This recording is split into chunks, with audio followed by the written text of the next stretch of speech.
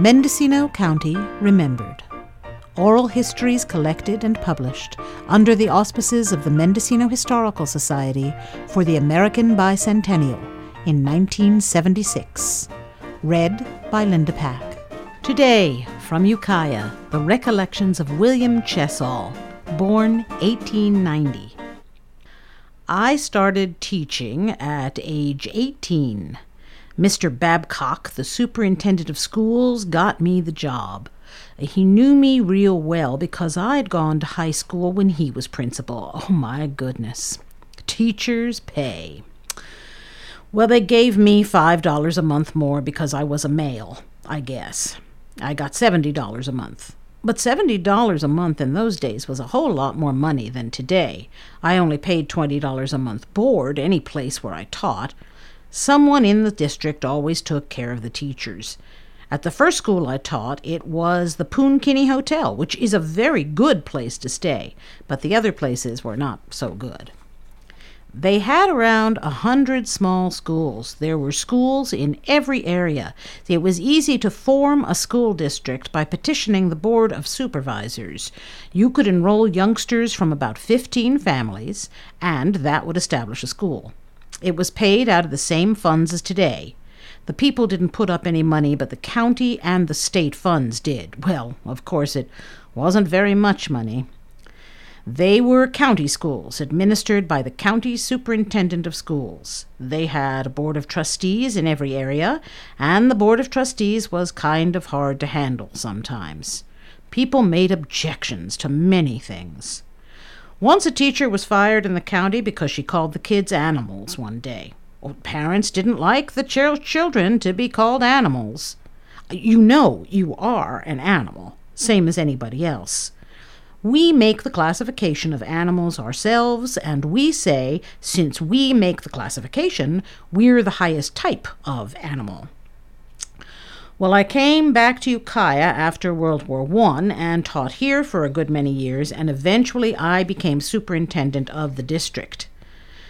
Now, in the one-room school, we followed the textbooks that were distributed by the state. I was interested a great deal in science, and I used to perform some experiments before the kids. It was easy to do. Well, I'll tell you one little thing I remember doing for them. I brought a syrup can, and I put it on the stove with a little water in it. I got the water boiling eventually, and when it was completely boiling, I put the stopper in, and then I told them, "We'll just wait and see what happens." Well, I knew what was going to happen, but they didn't. So pretty soon they went out for recess, and the steam inside condensed and made a vacuum, and the pressure from the outside crushed that can side to side and top down, and they thought someone had beaten in the can. You can show what atmospheric pressure does. Oh, we did some other things. We used to gather plants and do things like that. I was pretty busy because I had 8 grades, and all the kids got to read about 2 or 3 times a day. They used to read in groups, and sometimes the older ones would read to the younger ones and vice versa. And drawing was another thing, and some music. In grammar school, we had everything the same as we have today. We had spelling, reading, arithmetic. They could do the square root, and I had a girl in the second school I taught who could do the cubed root in arithmetic, which is hard to do. And I think it's important to do some rote memory work. I was told by a high school teacher before I quit that he admired me because I had so many facts at my command. He said, "But they are disconnected facts."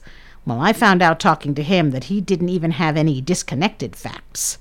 I think that's one of the troubles we have today. Don't ever be ashamed of what you know. It's a good thing to know a lot of things. Now, Tom Marshall, he was a vice president. He made a famous statement when everybody was yapping about this and yapping about that. The question came up, what does this country need most? Now, he came up by saying, this country needs a good 5-cent cigar. Now, that wouldn't mean anything to you, would it? Now, you watch me. I've been yapping and yapping and yapping. I'm going to smoke a cigar. What does that mean? Well, it means that with a cigar in my mouth, I can't yap. I think it would be good advice if we could all put something in our mouths and keep our mouths shut. You've been listening to the Recollections of William Chessall. To learn more about Mendocino's rich past, visit any of our county's many excellent museums and historical societies. Go to californiahistoricalsociety.org for a complete listing. Mendocino County Remembered is produced by Mary Eigner and Linda Pack for KZYX and Z.